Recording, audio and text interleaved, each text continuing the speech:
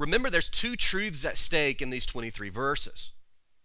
The main thing that we're focusing here is that the Phariseeism, the legalism of these men, did two things. It denied the authority of the Bible, and it preached a false gospel that cannot actually save you. That's always the danger of legalism. It's not that it limits our freedoms. It's not that it keeps us from doing the things that we want to do. That's not the danger of legalism. The danger in legalism is that it says that the Bible is not enough, and it tells me that I'm acceptable to God based on what I do, not based on who He is or on what He has done for us. That's the danger. That's the battle of this passage, okay? So we got to keep our focus on that. It's not just about these rules. It's not about them telling us what to do. It's about the denial of the authority of the Bible and about a false gospel that was leading the people astray.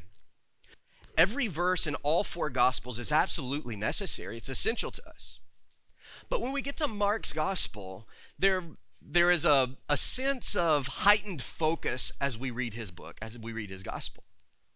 Here's why. Of the four gospels, it's by far the shortest. And relative to the others, it has very little of Jesus' teaching in it.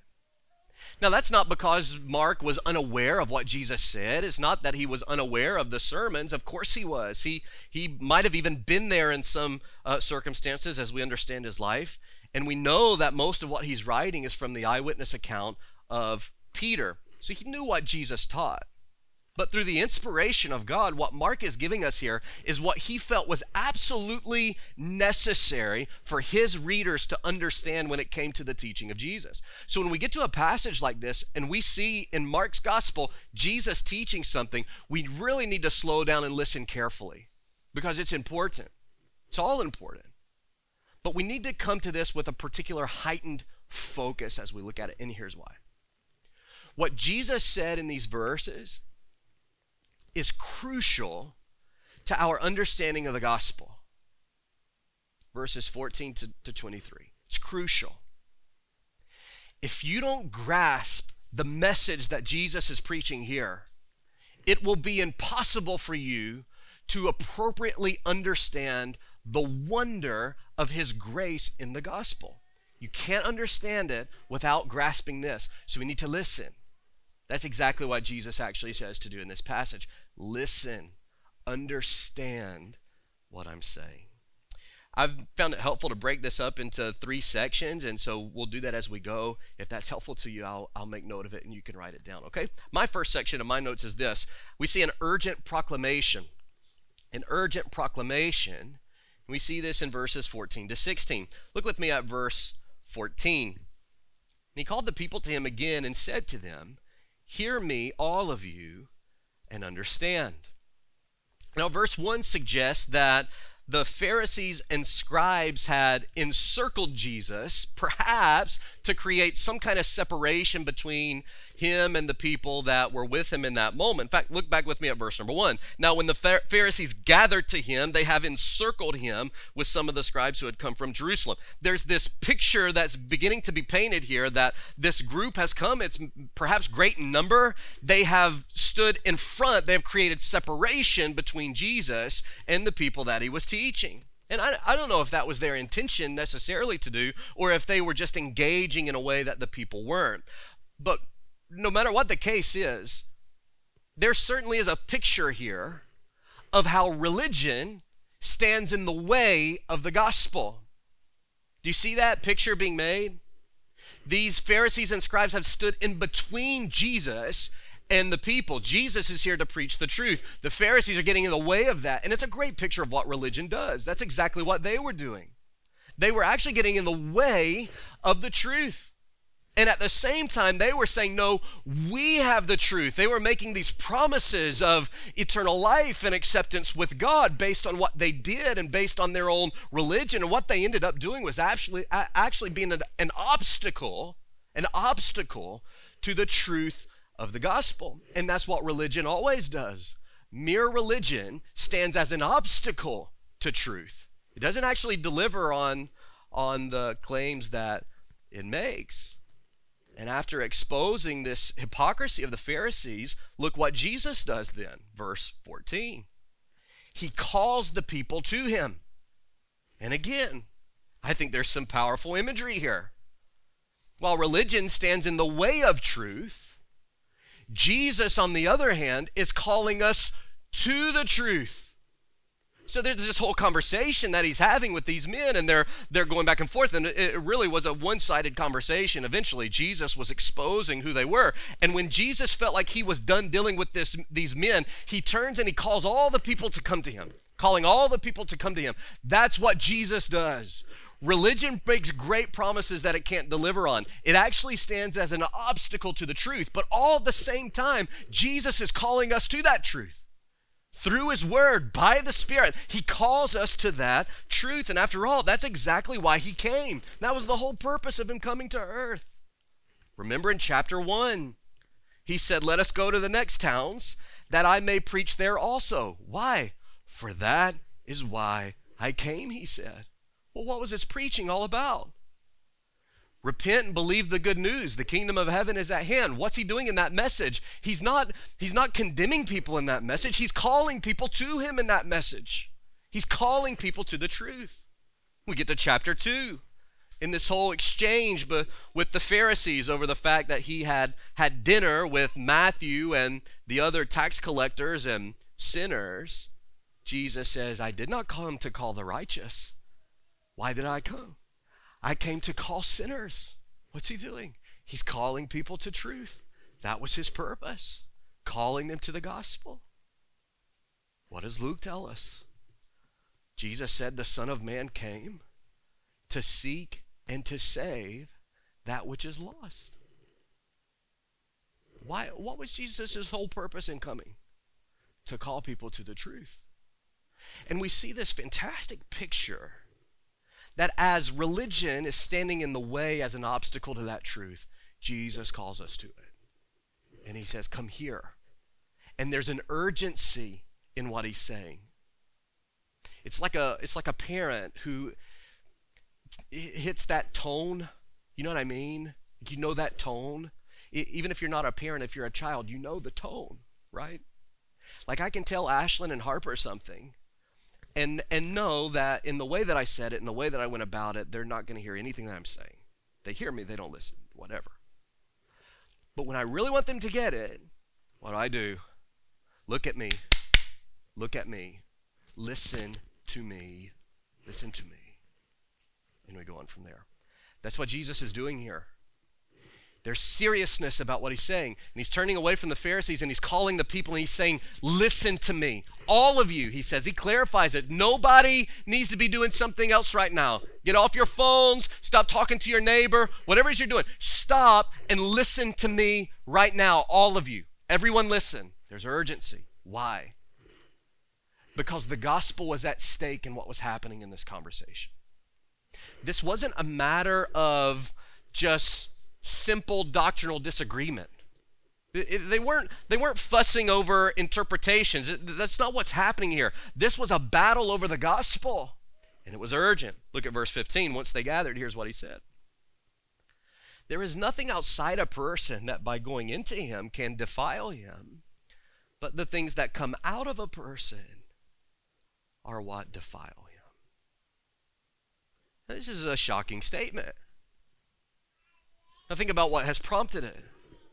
The Pharisees have come and they've said, we can't believe that you would allow your disciples to have a meal with defiled hands. That defiles them. That makes them unacceptable to God. That was their perspective. And Jesus essentially responds with this. If you think that's a problem, what are you going to do about the filthiness of your heart?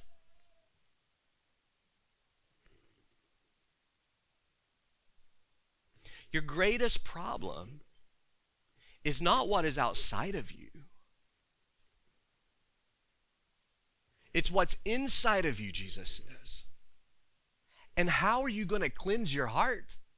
That's his point. And so it'll probably be helpful here for just a quick moment. I don't want to go too far into this to explain what this terminology of defiled and undefiled or clean and unclean is. So let's just talk about that for a second. The Old Testament especially often uses this category of clean and unclean in regards to ceremonial or ritual purity. That's really what the Pharisees were on about here. They weren't talking about spiritual purity, they're talking about ceremonial purity. And so someone who was ceremonially unclean in the Old Testament, they could not go to the temple for worship. They were excluded from the community of God's people. And to be declared ceremonially clean and to have those prohibitions lifted, a number of things had to happen. A prescribed amount of time would be given based on whatever it was that had actually made them unclean. They had to wait a certain amount of time. It may just be waiting till the evening. It could be a week. It could be 40 days. It could be a number of time depending on what it is. So they had to wait a little bit. Then they had to cleanse themselves. They had to take a bath, essentially. And then they had to make a sacrifice. And that's what's interesting about this whole dynamic of clean and unclean. What makes you clean is not merely taking a bath, it's making a sacrifice. That's significant as we understand the gospel, isn't it? And we're looking at the Bible as a whole. But these clean and unclean categories is what the Pharisees are dealing with here. And so there were a lot of things that could put you in an unclean category, and it wasn't always related to sin. If you touched a dead body, you were considered unclean, and you had to go through a ritualistic cleansing and sacrifice. If you contracted a certain disease, you had to go through a series of deals in order to be clean again. If you gave birth, you were unclean. There were things that went along with that. So it wasn't always related to sin, but there were lots of these things that God had given the people of Israel that signified their ceremonial uncleanness, which meant they couldn't go to the temple and they couldn't participate in some of the community things. Okay, that was the purpose. Now, the reason God gave them all of this was to remind them of his own holiness. As they constantly were thinking about how undefiled or unclean they were, it forced them to think about how clean and holy God is, because this is his standard. They're being held to his standard. And so he gave it to them in order that they may see his holiness, and in order that they may constantly be reminded of an inward defilement, of an inward sin, of their condition that desperately needed God's mercy. That was the purpose of all of those things. That's why God had given it. Now, the Pharisees completely ignored their need for spiritual cleansing from sin, and they focused entirely on this external moralism. So they believed that everything that defiled them was external. And so long as they obeyed the rules and they did the things, they were okay. As long as they washed their hands and as long as they went through all the stuff that they had said, they would be accepted by God. So they saw themselves as clean on the basis of their obedience to the law. And when Jesus spoke of being defiled, he wasn't speaking of a ceremonial defilement, but spiritual. Okay? So they're starting from two different places. Pharisees are only concerned about this ritual cleanness. Jesus isn't concerned about ritual cleanness. He's talking about the heart, this spiritual impurity. So that while touching an unclean animal would make a person ceremonially unclean, it is not what made them spiritually unclean. And the Pharisees had basically ignored the deeper problem. MacArthur explained it this way. I think this is helpful. The Lord's point was that external things like meals eaten with unwashed hands are not the source of spiritual impurity. Rather, the defilement that offends God is internal, spiritual in its reality, that has a corresponding internal source. Sinful pollution does not come from the outside, but it lies within the sinner, he says. That's a great way to explain this. And Jesus made this clearly with the Pharisees all the time. In fact, why don't you turn with me to Matthew 23? We may do a little bit of turning today. Matthew 23, would you do that? This entire chapter, or at least the bulk of it, is a series of woes that Jesus is pronouncing against this group of men, these Pharisees and scribes.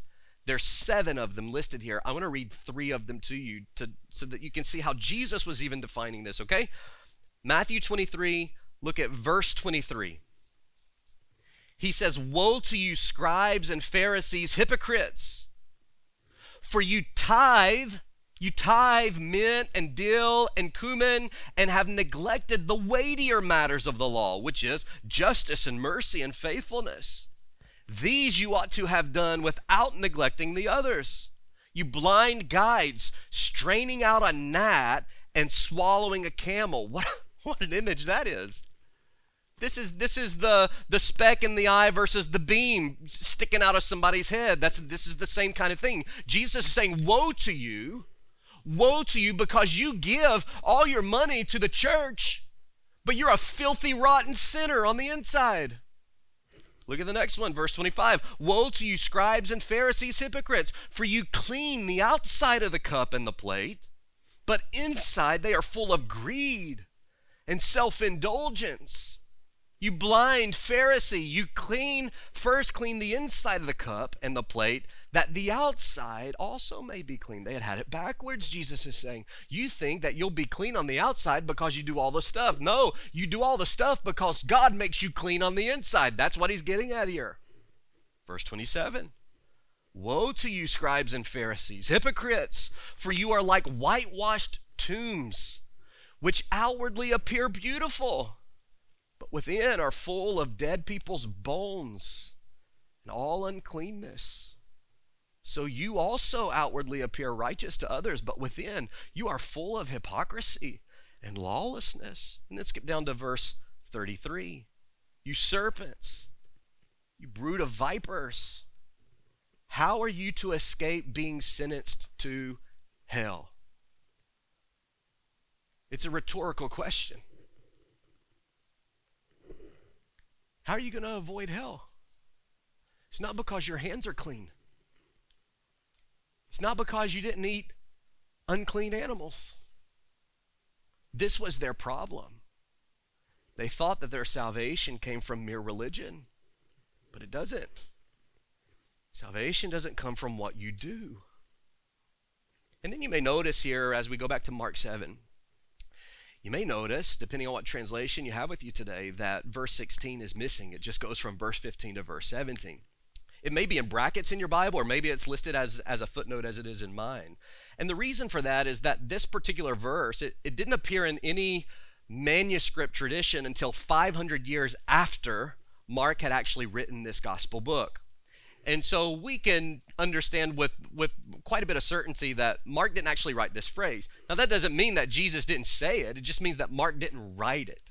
And probably, like we noted in chapter 6 with that whole issue in the story of John the Baptist, probably what happened was this was a marginal note or a commentary that a scribe had written, and just over time of hand copying manuscript after manuscript after manuscript, eventually this verse seems to have found its way in a manuscript tradition around the 5th or 6th century. Okay, so that's why it's noted the way that it is in your Bible. But here's what it says that Jesus said: "He that has ears to hear, let him hear." And we know Jesus said this a lot. We've talked about it already in Mark's gospel. And what was the whole point of that? It underscores the urgency with which Jesus delivered this message to the people. Now, he wasn't just asking for them to hear him, to listen to him. He wasn't asking for their attention. He was asking for their faith, their belief. When Jesus says, "He that has ears to hear, let him hear," he's not saying, "Listen to me." He's saying, "Believe me.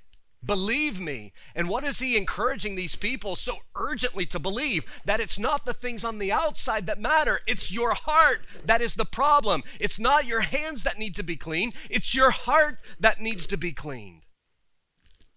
So we see this urgent proclamation. Quickly, we see a useful explanation, or at least as far as I've broken it down, a useful explanation, verses 17 through 19. "And when he had entered the house and left the people, his disciples asked him about the parable."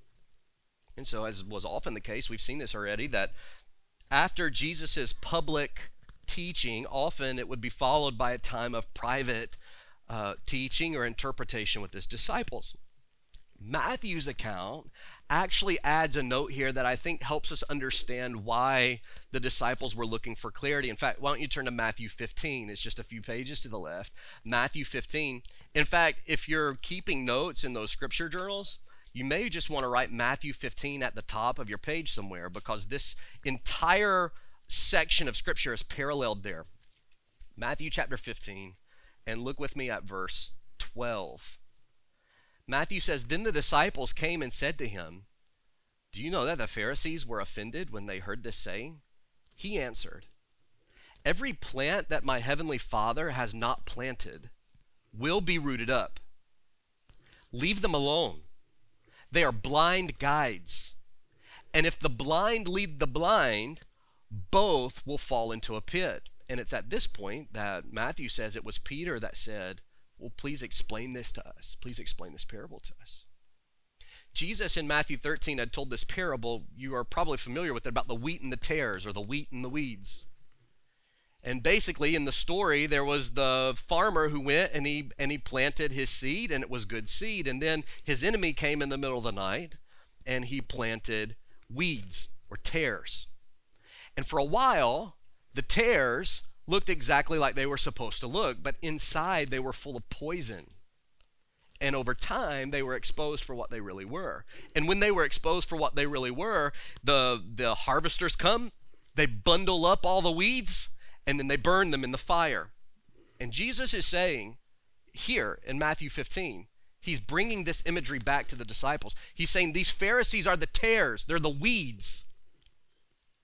They look like they've got it together on the outside. Inside, they're full of error and poison and devastatingly false gospel. And eventually, they're going to be bundled up and cast into the fire. And not only them, but everyone who follows them and believes what they believe. He says they're blind leading the blind, and therefore both the blind and the ones that they're leading are going to find an eventual destruction. That's what Jesus is saying. Now let's go back to Mark 7 and think about this question that the disciples are asking. It's at that point that they're thinking, I don't want to be blind. I certainly don't want to head for that same destruction. Jesus, please help us understand this. Please help us understand this. It wasn't that they didn't understand the story. Of course, they understood the story, the illustration. What they didn't get was the truth that was behind it. They had difficulty grasping that. Now, before we give them a hard time, remember, these men lived their entire lives immersed in Pharisaical Judaism. It's all they knew. It's all they knew. And now Jesus is coming, and it's not that they don't believe him, they believe him, but they don't understand. They're trying to understand it better. They're trying to understand it more clearly because they didn't want to head for the same destruction that the Pharisees were. So here's the explanation, verse 18. And he said to them, "Are you also without understanding? Do you not see that whatever goes into a person from outside cannot defile him, since it enters not his heart, but his stomach, and is expelled?" So the story's simple enough to understand. Whatever we eat cannot spiritually defile us because it goes through the regular process of digestion and is expelled. It's as simple as that. Expelled here, literally, the literal translation is latrine or sewer. So Jesus is saying what comes outside, that can't defile you. It's just food. So the emphasis on his explanation then is on this other phrase, it enters not his heart. That's where the explanation is. It enters not his heart. So that the issue of spiritual impurity, what makes you unclean before God, is not a matter of external action or circumstance. It's an issue of your heart. And of course, Jesus wasn't referring to a biological organ. He's talking about the inner man, who you really are. That's what's defiled. That's what needs to be made clean. There's an important doctrine behind this, and I don't want to go too far into it, but R.C. Sproul, the late R.C. Sproul, used to say it this way. I'm sure you've heard this. We are not sinners because we sin. We sin because we're sinners. We are not sinners because we sin. We sin because we're sinners. This is why David, in this great psalm of confession in Psalm 51, he says, "In sin did my mother conceive me." He wasn't talking about an act of adultery. His mother and his father were chaste people. It's not what he meant. He meant from the moment of conception, I was in need of a Savior, because who I am in my heart, I am unclean. It's what Paul was getting on about in Romans 5. And he says in verse 18, one trespass led to condemnation for all men. What one trespass? The sin of Adam. In other words, we are not born innocent and then corrupted by sinful behavior. We're not born innocent and then corrupted by sinful behavior. We are actually born sinful, and that is revealed in the sins that we live out in our day-to-day life. That's what Jesus is getting on about here. Your problem is you, and my problem is me. And from the moment the Lord gave us life, because of Adam's sin, we were in need of redemption.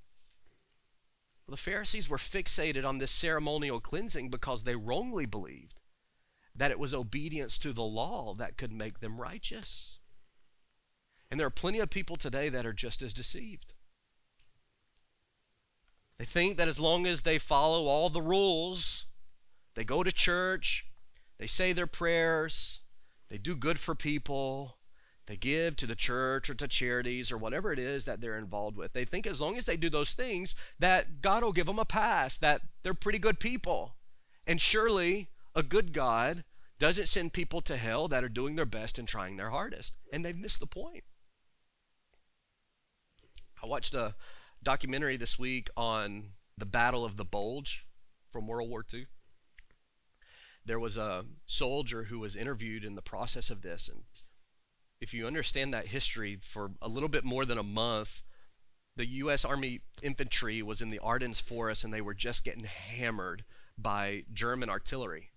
I mean, just they're in these foxholes, and they don't have clothes, and they don't have ammunition. They're just getting shelled over and over and over, and a lot of people died. Thousands died. One of these soldiers that actually survived was interviewed on this documentary, and he said at one point in a particularly hard shelling of artillery in my foxhole, because he was a good Roman Catholic, he said his act of contrition. It's a formatted prayer of confession, basically what it is. And he said I said my act of contrition because I've just assumed that I was going to die, and I just wanted to make sure I was good. What he failed to understand is that there's no prayer. There's no ritual. There's no thing you can do that will make you good. Because who you are is bad. And no amount of goodness that you do now can atone for any kind of evil that you've ever done in the past. When Jesus redeems us, it's not just that he redeems our behavior, he redeems our nature. He redeems us as people.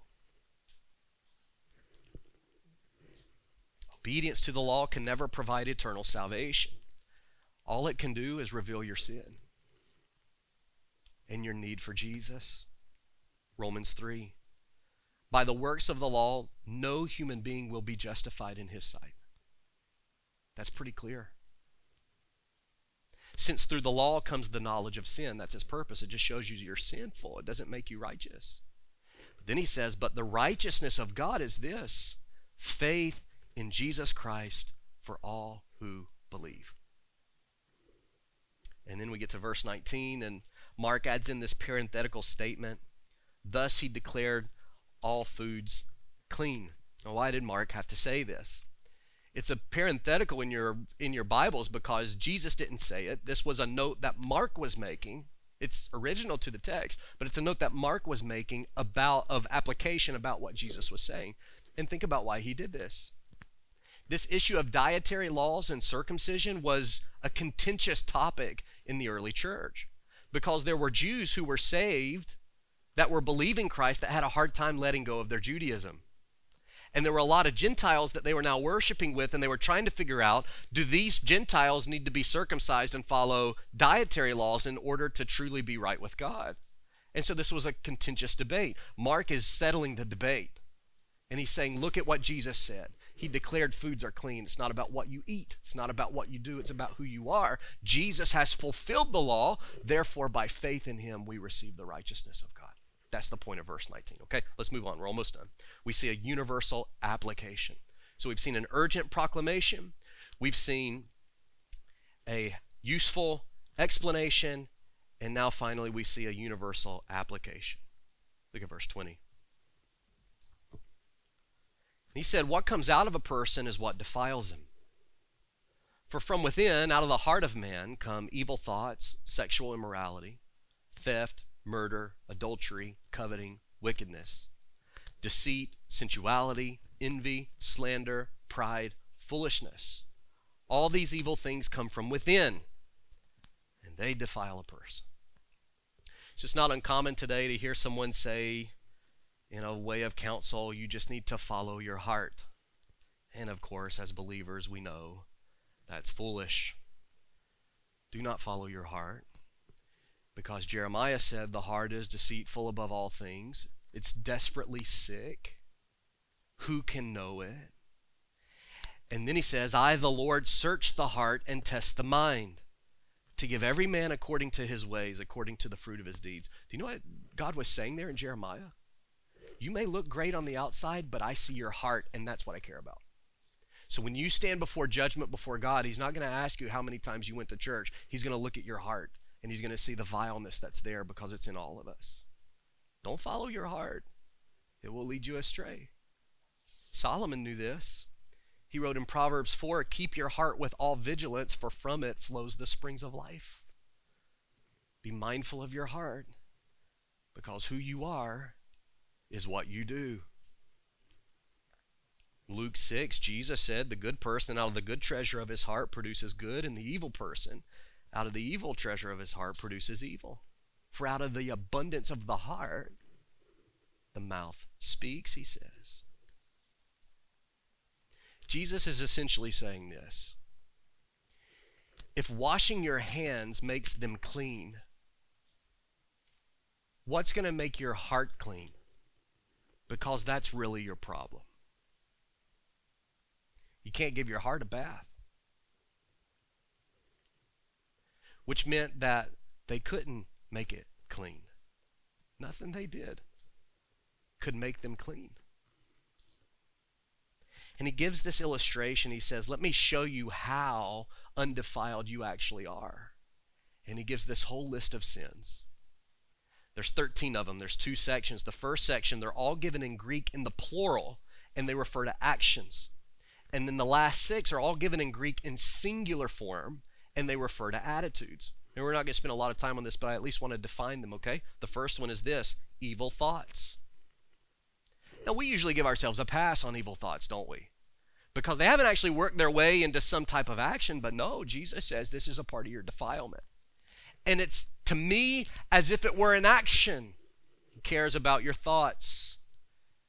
Because out of the wickedness of our hearts come those evil thoughts, and thus they make us spiritually unclean. You say, well, if evil thoughts is what makes a person unclean, then every person's unclean. Yep. Next he says sexual immorality. Remember, these are in the plural form in Greek. That's kind of important here. This is the word porneia. We get the English word pornography from this, and it's a reference to not a certain sexual sin. If it was in the singular, he would be referring to a specific sexual sin, but it's in the plural. He really means sexual immoralities. And he gives this range of wickedness that's in our hearts that could range as far as a sexual act all the way to just the things that we watch on TV and the way that we entertain ourselves. Sexual immorality makes us unclean. Theft and murder are self-explanatory, aren't they? Jesus says they're issues of the heart.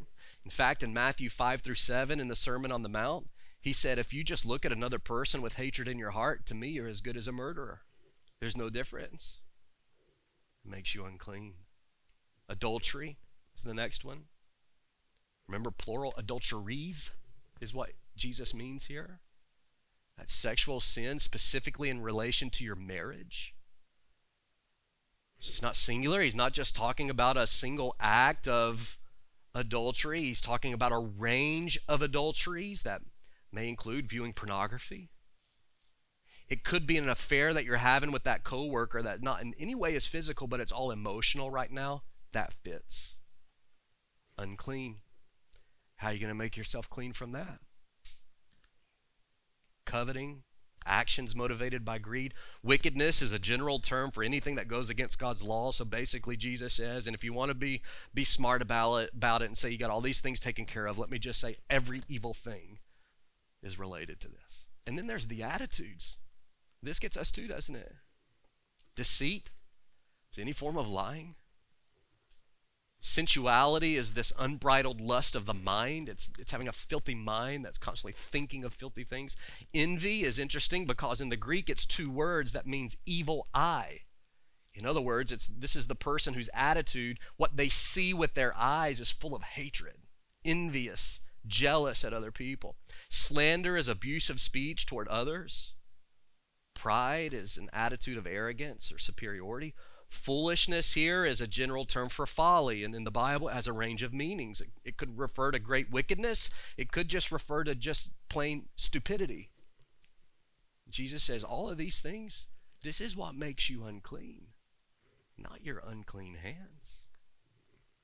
And no one denies that these evil things exist in the world, do they? We can see them clearly. Like it's no surprise to us that these things exist because we see it in all of us. And if we're honest, we understand, we can read through that list and probably every one of these applies to us in some way or another. We begin to think, Jesus is right here. I go to church every Sunday, but man, I'm filthy. I'm filthy. Some people try to resolve this in the wrong ways. They acknowledge the wickedness that is in the world, but they've convinced themselves that, like the Pharisees, that they are inherently good and that the problem is circumstance, like education or environment or bad examples.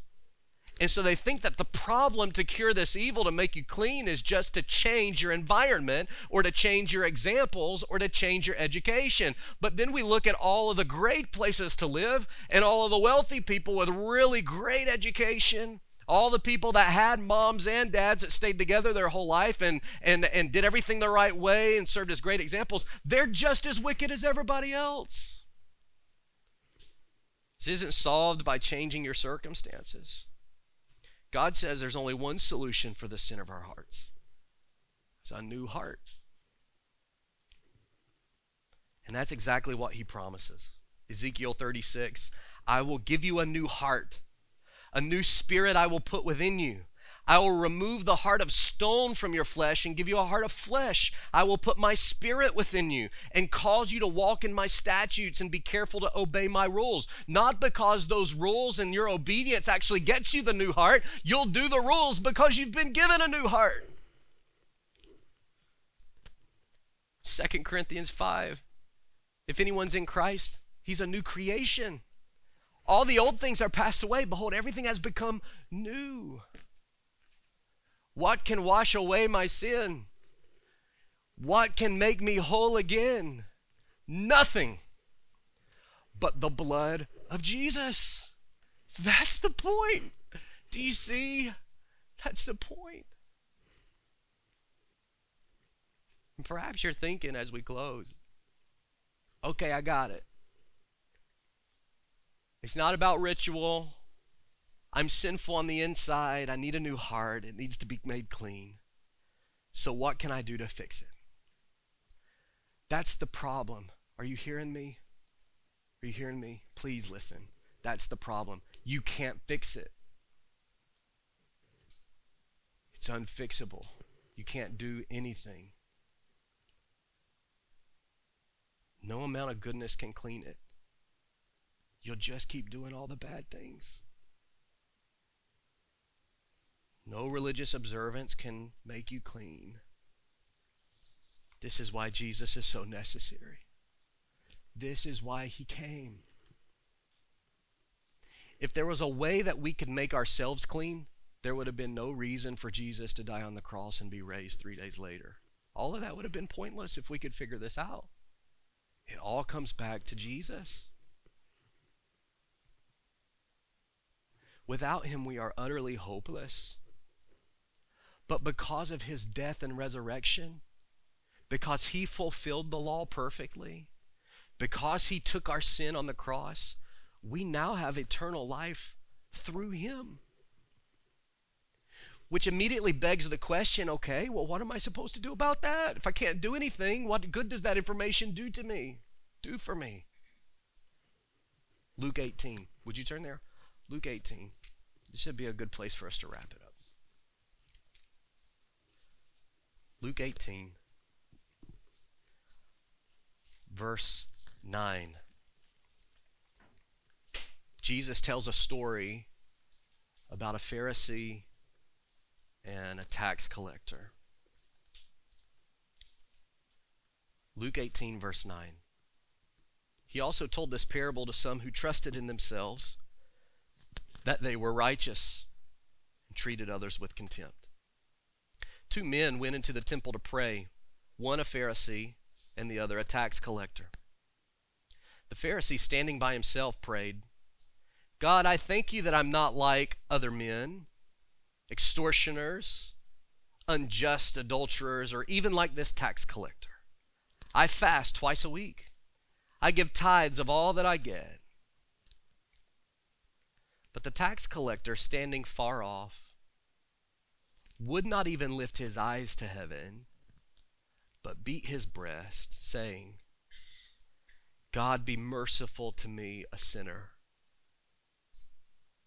I tell you, Jesus says, this man went to his house justified rather than the other. For everyone who exalts himself will be humbled, but the one who humbles himself will be exalted. It's a simple story. You get it.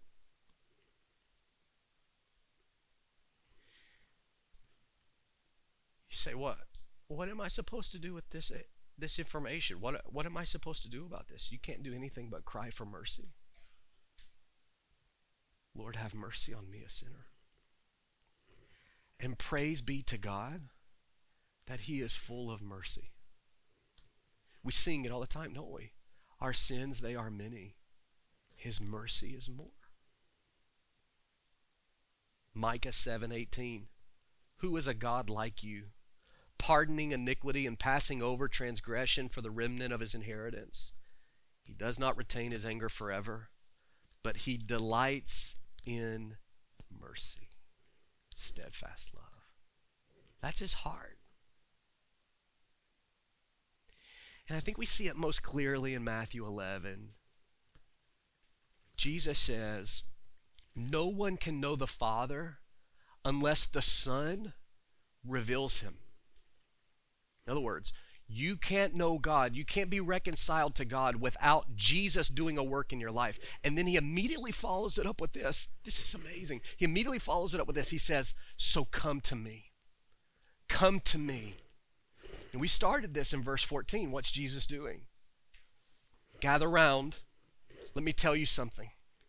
It's important.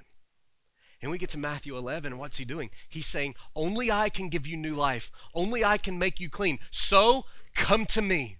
Come to me, all you who are weak and heavy laden, and I will give you rest. What are they burdened by? These laws, these rules, this burden of constantly working for righteousness but never being able to attain it. He says, forget that. Come to me, because what I will give you is rest. Take my yoke upon you, he says. My yoke is easy, my burden is light. Come to me and find rest for your soul, Jesus says. You say, what do I do? Come to him. Come to him. And he will give you rest. He calls us to this gospel, and he turns no one away who comes to him in faith. What do? Nothing. Receive his grace. Follow him. He does the rest.